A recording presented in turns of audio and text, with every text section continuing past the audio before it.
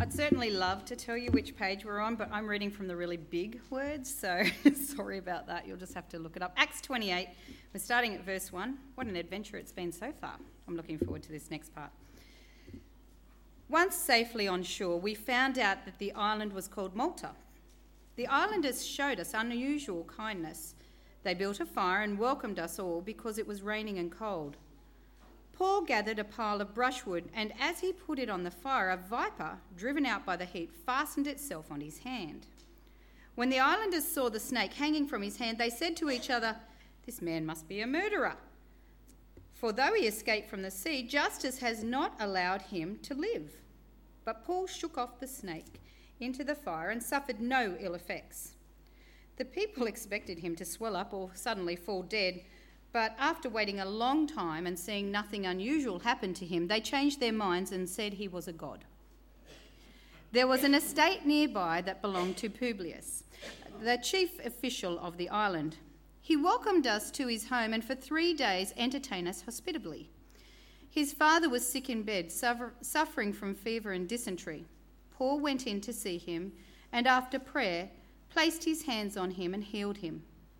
When this had happened, the rest of the sick on the island came and were cured. They honoured us in many ways, and when we were ready to sail, they furnished us with the supplies we needed. After 3 months, we put out to sea in a ship that had wintered in the island. It was an Alexandrian ship with the figurehead of the twin gods Castor and Pollux. We put in at Syracuse and stayed there 3 days. From there we set sail and arrived at Rhegium. The next day the south wind came up, and on the following day we reached Puteoli.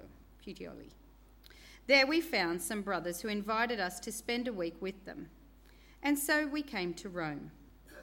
The brothers there had heard we were coming, and they travelled as far as the Forum of Appius and the 3 taverns to meet us. At the sight of these men, Paul thanked God and was encouraged. When we got to Rome, Paul was allowed to live by himself, with a soldier to guard him.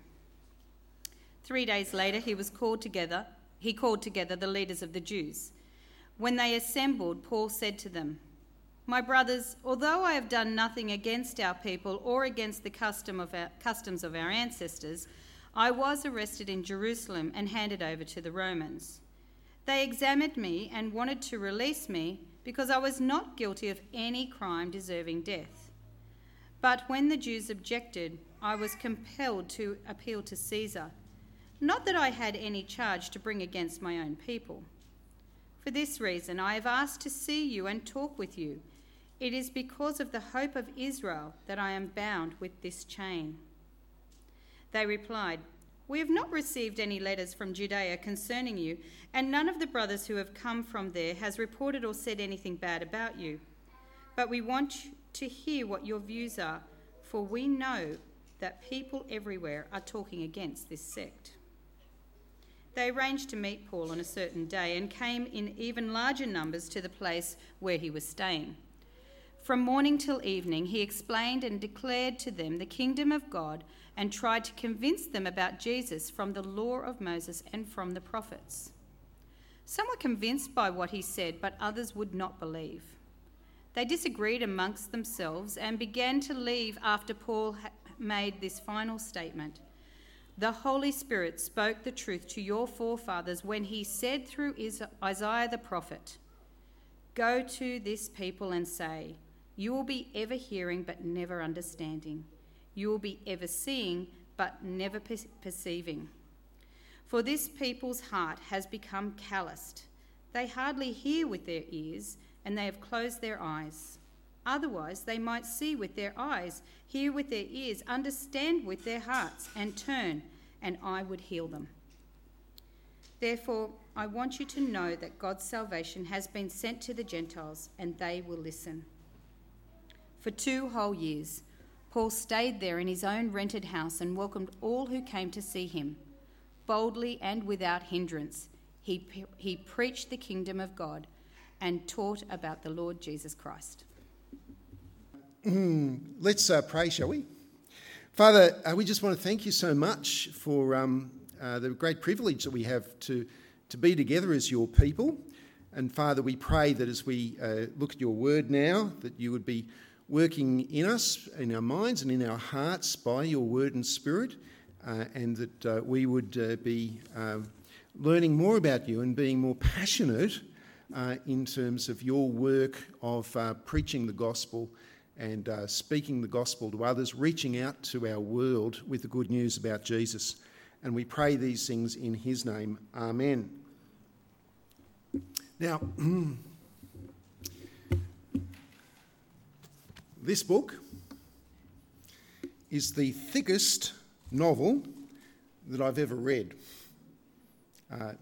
It's a novel, it's fiction, and it is a gripping story of geopolitics at the highest level, of espionage in the Middle East and in China, and of relationships. It's a great novel. It's a wonderful novel, and I'm not going to tell you what it's called because you might be reading this novel, and I don't want to spoil the ending for you, especially because to get to the ending you have to have read more than 800 pages. And but I will tell you a little bit about the ending, and that is that when you do get to the end after reading 800 pages, the whole story it builds up to this climax, and then it just stops. It just ends, leaving a huge question unanswered. Just that question of the future of the entire world is just left dangling. Now, why would the author write the book like that? Maybe because he was thinking about scope for a sequel, for a part 2. But some stories are just great when they end that way, aren't they?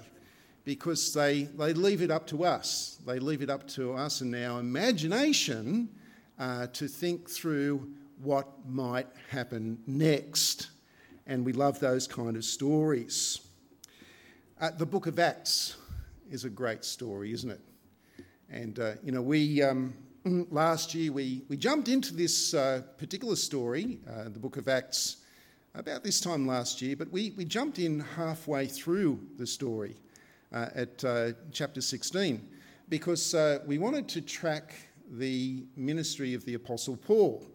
So since then we have tracked his missionary journeys as he's taken the gospel throughout Asia Minor and across into Europe, into Macedonia and into Greece. He's taken the gospel into parts of the world where it had not been heard before, and last week, we started to track a different kind of journey. Paul, not so much as a missionary, although he was always a missionary no matter what he was doing, but specifically Paul as a prisoner as he was being transported by sea to face trial in the capital city, the capital of the empire, and that is the city of Rome, where in that journey, it was a rough journey, and we saw last week that it resulted in Paul and 275 other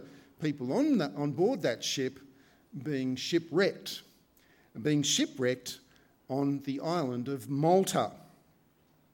And so then the next question then would be, what happened next? And how were they received by the locals? This crowd of people, this crowd of shipwrecked survivors washing up on their beach. How would the locals receive them? You know, in August 1944, on August the 14th, there was not quite a shipwreck that happened around here, but there was what the media reported was a crash landing of a seaplane. It happened on the Camden Haven River at Laurelton, just a bit south of here. And I guess I wouldn't so much call it a crash landing, I'd call it more of an emergency landing. But let's go with what the media called it, a crash landing. And when this seaplane crash landed on the Camden Haven River, some of the locals, they rushed out on their boats to help those who were on board, and they were shocked when one of the world's most famous entertainers stepped out from the plane, the American comedian Bob Hope, and a troupe of other comedians. How were they received by the Laurelton locals? Pretty well. And in return, Bob Hope gave them a free concert at the Laurelton School of Arts before a plane from Sydney came in the following day to rescue them and to help them to continue on their journey. What about these shipwreck survivors? In Acts chapter 28, if you'd like to have that open up in your Bibles, we see that the locals of Malta were not hostile to these shipwreck survivors, and the background tells us that may have actually come as a bit of a relief. Malta is a very small island. It's 29 kilometres long and it's about 13 kilometres wide, so it's not very big. And although it's actually very, very close to Sicily, the Maltese mostly spoke their own language, which had a sort of an Arabic and Phoenician background. In fact, they still do. And it was because of that, because they spoke their own language, not Latin, not Greek primarily, that the Romans referred to them as barbarians. In fact, so does Luke in Acts here, where it says islanders in your NIVs. The actual word is barbarians. That's what they were thought of. Were thought of as being uncivilised people. And yet in verse 2, Luke recounts how the shipwreck survivors were received, and he says that they were received in a very, very kind manner. He says that their kindness was fantastic. He describes it as being unusual kindness. Not the kind of kindness that you would expect, not even from people who are not barbarians. And what that means is that in verses 1 through to 10, where it tells the story of Paul and his companions' time on Malta, it describes a wonderful relationship between these Christians, Paul and the other two, the Christians that were with him, with this pagan community. Now, I say pagan not in a derogatory sense, not like saying barbarian, but in that sense that, like the rest of the world around them, that they didn't know God and that they worshipped other gods. They worshipped false gods. And we see this, in fact, in their very first act of kindness, because the shipwreck survivors, they're out in the open, probably on the beach or just beyond the beach, and it's raining and it's cold, and the locals, first thing that they wanted to do was just to build a fire for them to keep these people from the ship warm, when in verse 3, the Apostle Paul, trying to help out by gathering together some wood for the fire, finds that he's actually disturbed a viper. It's a venomous snake, which crawls out and actually bites him on the hand. And so how would the locals react to that? Well, they just stood around waiting to watch him die. Because, well, firstly, their spirituality told them that this prisoner, Paul, who they would have recognised as being a prisoner, must have actually been a murderer. I mean, otherwise, how can you explain it? I mean, he escaped the sea, sure, but he would not be allowed to escape their God, justice. And so, but secondly, it's not just their spiritual understanding, but secondly, their experience of life told them that anyone who gets bitten by a viper doesn't have a great future. But because Paul doesn't swell up and die, they now conclude that he's not a murderer, but in fact he's the exact opposite. He must be a What does it say? A god. He must be a god. Now, in Acts chapter 14, in a missionary journey of Paul's, when Paul and Barnabas were in the city of Lystra, they healed a man who had been crippled. And when the locals saw that this crippled man was now healed, they actually worshipped Paul and Barnabas. They started crying out, shouting out, saying that Paul and Barnabas were gods. And in that instance, Paul put a stop to that. He told them, we're not gods, we're just mere men like you. And he actually then proclaimed to them the gospel, the good news about the true God. But here, Luke makes no mention of Paul doing that. Why? Well, just hold that thought. Notice also that in verses 7 through to 10, that God, through Paul, healed plenty of people in Malta who were suffering from sickness at the time. Miraculously, God, through Paul, healed them, starting with the father of a man by the name of Publius. It's a Roman name. He may not have been a Roman. He might have been just the Maltese headman who became a Roman citizen and adopted a Roman name, but he may have been a Roman official. We're not too sure about that. But his father was suffering from symptoms. What are the symptoms there? Fever and dysentery. Now, here's a fun fact. These are actually the symptoms of a sickness which is called Malta fever, which people in the 19th century worked out comes from a bacteria, for a microbe which is found in goat's milk on the island. So that might have been the issue.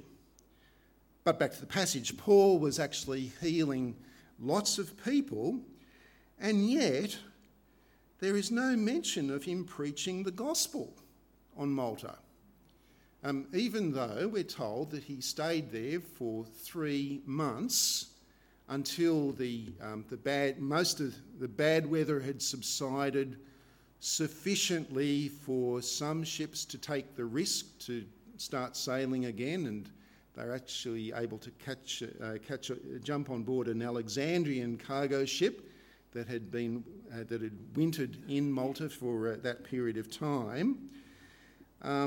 So they were there. He was there for 3 months, and so you've got to ask this question: do you think that Paul would not have repudiated the idea that he was a god? Do you think that Paul would not have shared the gospel with these Maltese people over a period of 3 whole months? Based on his track record, what would you say? You'd have to conclude that he took the opportunity to preach the gospel. But Luke doesn't describe that. And perhaps what Luke is doing here is describing to us the relationships, particularly the mutual acts of kindness between these pagan Maltese and not just all of the shipwreck survivors, but particularly Paul and his 2 companions. You see, the Christians were not sceptical of the Maltese. They didn't reject their generosity and their hospitality because they were pagans. No, they were grateful. They developed a respect for these Maltese people, and they returned that with acts of kindness themselves in terms of healing their sick. I love how in verse 8 we're told that Paul prayed for the chief officer's father, and then he laid hands on him, and then he healed him. You know, by praying, it's really saying that Paul is not the one who does the healing, it's actually God. We ask God to heal people. And I think it's very powerful when we pray for non-Christians. I think it's very powerful even when we let non-Christians know that we're praying for them. Because when we've got genuine friendships of respect and of trust and of warmth with non-Christians who are in a difficult situation, we can offer prayer for them. We can actually say, would you like me to pray for you? How about I pray for you even now? I've had opportunity to do that with people outside of my context of being a minister, and it has a powerful effect on people. In fact, I warmly remember as a non-Christian teenager who was getting a bit stressed out and anxious about the looming HSC, when a young girl spoke to me, a friend, and she said to me, "Scott, I am praying for you." No one had ever said that to me before. That blew my mind, that someone would actually be praying for me, seeking God's help on my behalf. And so we're left here to imagine these bridges of friendship which had been built and which allowed Paul to share the gospel with people on the island of Malta. And these bridges of friendship, bridges of relationship, were actually not needed for the relationships that, the next set of relationships that's described for us in the passage in verses 11 through to 16, when Paul and his companions are received by Christians on the Italian peninsula, or the Italian boot, as it's called. I want to read to you from verse 11. "After 3 months, we put out to sea on a ship that had wintered in the island," that's Malta. "It was an Alexandrian ship with the figureheads of the twin gods Castor and Pollux," as if Paul thought he needed them to protect him. "We put in at Syracuse and stayed there 3 days. From there we set sail and arrived at Rhegium.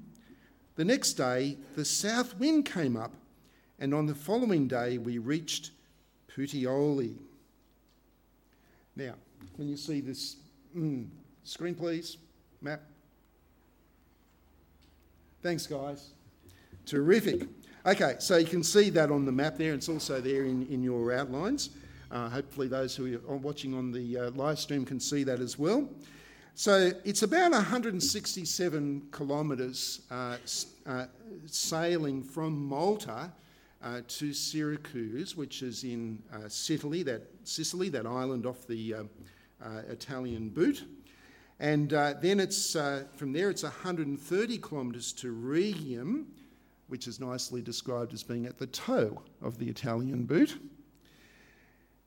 And then they caught a south wind, which was exactly what they needed, to then take them up the Italian west coast until they reached the port city of Puteoli, which Google Maps tells me these days is about a 23-minute drive from Naples. And Google Maps also tells me that it's got plenty of pizza shops there as well. So, civilization at last. Civilization at last.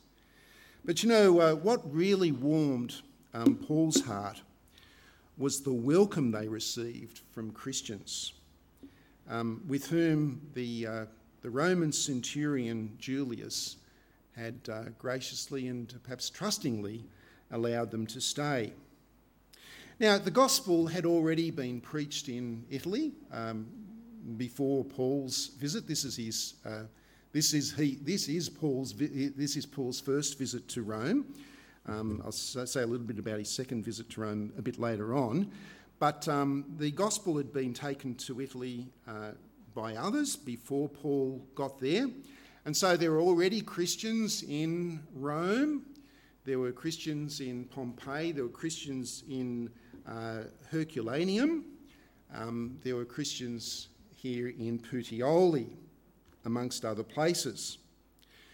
And a couple of years before this, Paul had written the book of Romans, the letter to the Roman church, where he said that he planned to visit them. He planned to visit them, but first he had a job to do, and that is in Romans 15 that he had the job to do of delivering a financial gift from the Gentile churches to the suffering churches in Judea. He had to go to Jerusalem to deliver this gift, but after he'd done that, he was planning to do a trip to the far ends of the earth from his perspective, to Spain to preach the gospel, and en route to Spain, that he was hoping that he'd be able to stop in Rome and to meet and to encourage the Christians there. But he had to deliver this financial gift to Jerusalem first.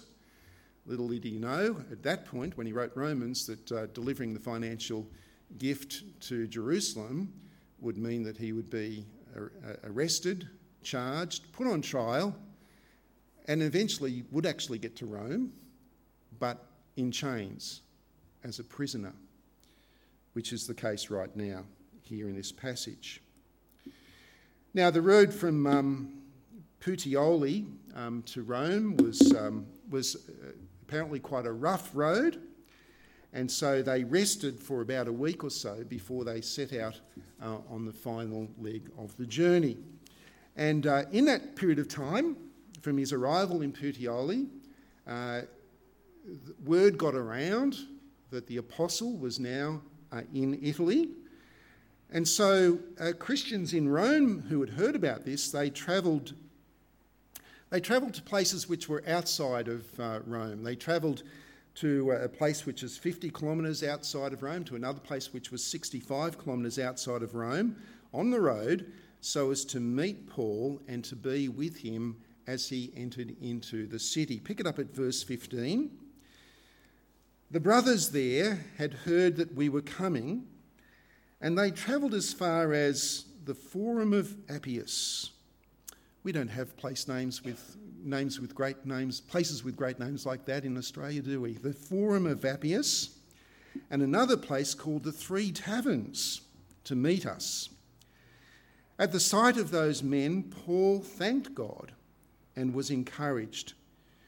When we got to Rome, Paul was allowed to live by himself with a soldier to guard him. Now, how encouraging for Paul, because he would enter the city of his trial as a prisoner, in chains, but there's a sense of triumph here as well, isn't there? Because although he would enter as a prisoner in chains, he would be surrounded by locals who would come out, not to humiliate him, but to support him, so that he could face what lay ahead with courage. You know, Christian fellowship, it doesn't stop with having a cup of tea and coffee with each other over morning tea at church, does it? The word fellowship actually means partnership. That's what it means. It means that we're in this together. It means that we are in this gospel ministry and gospel mission together. And by bothering to go out to meet Paul, travelling up to 65 kilometres on the road just to meet him, to bring him in, by bothering to do that, what are these Roman Christians saying? They're saying, you're not alone. We are family. We stand with you. That is gospel fellowship. That is true partnership. Now, when Paul entered a city, where would he first go to preach the gospel? Well, he'd head to the Jewish synagogue, wouldn't he? That's where he'd first go to preach the gospel. Could he do that in Rome? It's estimated that in Rome at that time there were between 20,000 and 50,000 Jews living there. That's a big gap between 20 and 50,000. But the reason for that is the previous emperor, Emperor Claudius, had actually issued an edict expelling lots of Jews from Rome, and so it's just not clear how many still lived there at the time. But between 20 and 50,000 Jews, they lived in one part of Rome on the poor side of the Tiber River, an area which is currently described as being quite funky and bohemian. But it was the poor area at that time. It's called Travestia. There were 11 synagogues in Rome at the time, of which Paul could visit none because he was a prisoner. And so in verse 17, what did he do? Well, if he can't go to the synagogues, he invited the synagogue to come to him. He invited the Jewish leaders to his place. He was able to rent some accommodation because he was not held as a prisoner in a prison cell, not this time. He was held under house arrest. Pick it up at verse 17. 3 days later, he called together the leaders of the Jews. When they had assembled, Paul said to them, "My brothers, although I have done nothing against our people or against the customs of our ancestors, I was arrested in Jerusalem and handed over to the Romans. They examined me and wanted to release me because I was not guilty of any crime deserving death. But when the Jews objected, I was compelled to appeal to Caesar. Not that I had any charge to bring against my own people. I'm not accusing them of doing anything wrong. And for this reason, I've asked to see you and talk with you. It is because of the hope of Israel that I am bound with this chain." A chain which the scholars say was probably also connected to the soldier that guarded him. And the soldiers guarded Paul on a rotational basis, which is why in Philippians he's able to say that the whole of the Praetorian Guard has heard the gospel. Now, Paul had received unusual kindness from the pagans in Malta. He had received great encouragement from the Roman Christians. The question remains, how would the Jews receive him? And chances are Paul would have been thinking that the Jews in Rome had already been poisoned against him by warnings that would have been sent from the Jewish leaders in Jerusalem. And so what he does in these verses which I've just read is that he wants to tell his side of the story, but turns out in verse 21 that they're actually in the dark about Paul. They had heard nothing about Paul at all. No letter had arrived, no person had come in order to warn them about him. And it may have been because of the difficulties of winter travel, that they just couldn't get there before Paul did. Or it may be that the leaders in Jerusalem decided that they couldn't win a case against Paul in Rome, because the legal documentation that would have accompanied Paul would have actually had the verdict of the governor in Judea that he found nothing, that Paul had done nothing which broke Roman law.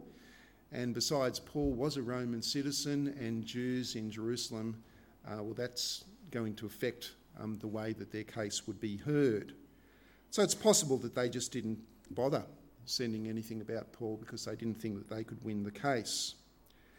Because of that, the Jews in Rome, they actually received Paul rather well.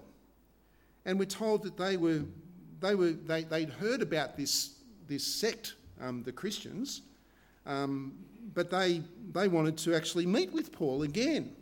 They wanted to meet with him again and for him to be able to explain to them, to share with them his message. And when they did, they brought lots of their Jewish friends along with them to hear from Paul. Jews to whom Paul explained the kingdom of God and tried to persuade them about Jesus. Well, how did that go? How did they respond? We're told that some of those Jews were actually convinced about Jesus. Others were not convinced about Jesus. And then they started arguing with one another. And when Paul reminded them from the prophet Isaiah about hard-heartedness and not listening to God's word, and spoke to them about God's salvation going to the Gentiles who actually would listen, we're told that they all started walking out. They didn't want to hear any more. So how does the book of Acts end? Did Paul get to stand trial in the court of Emperor Nero? And if so, how did that go? That would make for good reading, wouldn't it? I'd love to have the inside information, the details about that courtroom dialogue and what happened. That would have been a great climax, but yet Luke says nothing about that at all. Nothing. Although we get a hint here, and we know from elsewhere, that Paul was actually released from his house arrest in Rome after 2 years. And then he did 2 years of ministry, and a couple of years later, he found himself being a prisoner in Rome, and this time not in house arrest, in comfortable house arrest, but this time in a cold, dark, dingy Roman cell, and that he died. But Luke does not tell us this. Because the story is not just about Paul. The story is about the gospel. That's what it's about. And although Paul in verse 20 was chained, and as I said, probably chained to the soldier that was guarding him, his ability under house arrest to preach the gospel was completely unchained. It was unchained. Have a look at verse 30. For 2 whole years, Paul stayed there in his own rented house and welcomed all who came to him. He proclaimed the kingdom of God and taught about the Lord Jesus Christ with all boldness and without hindrance. Chained, yes. Unchained in terms of preaching the gospel. And there in the heart of the greatest empire that the world had ever known, Paul proclaimed a better kingdom. Paul proclaimed a better king, the Lord Jesus Christ, who died for our sins and who rose again and reigns on high. Paul proclaimed this message to anyone who would come, to Jews who individually would come to him, to Greeks, to Romans, to anyone. It was an open door for the gospel. And that's it. The book of Acts ends. Do you think it needs a sequel? Friends, we are the sequel. Because 2,000 years later, this story, it's not over, is it? It's not over. For as we hear the gospel, as we trust in the gospel, as we believe in the Lord Jesus Christ, and as we share that message with others, the story is still being written. God is working in our world. God is working in the lives of people every single day. Every day.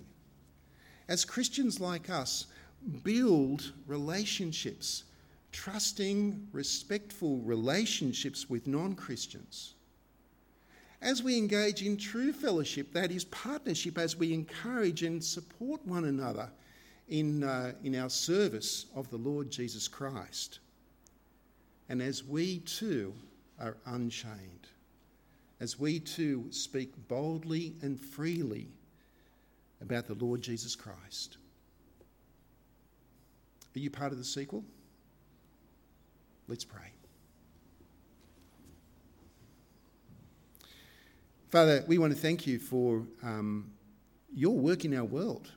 We thank you, Father, that through these very interesting and engaging and sometimes messy relationships that Paul had with various groups of people, that one thing was clear, and that is the kingship of the Lord Jesus Christ. And we pray for ourselves, Father God, that we would be engaging with our world, that we'd be prepared to get our hands dirty and to take risks and accept challenges and open our mouths and tell others the great news of the freedom that we have, the freedom from sin and the freedom from anxiety, the freedom of the great hope we have for the future because Jesus died for us and rose again. We pray for our whole world, Lord God, that many, many more would enter into your kingdom through believing in your King Jesus, in whose name we pray. Amen.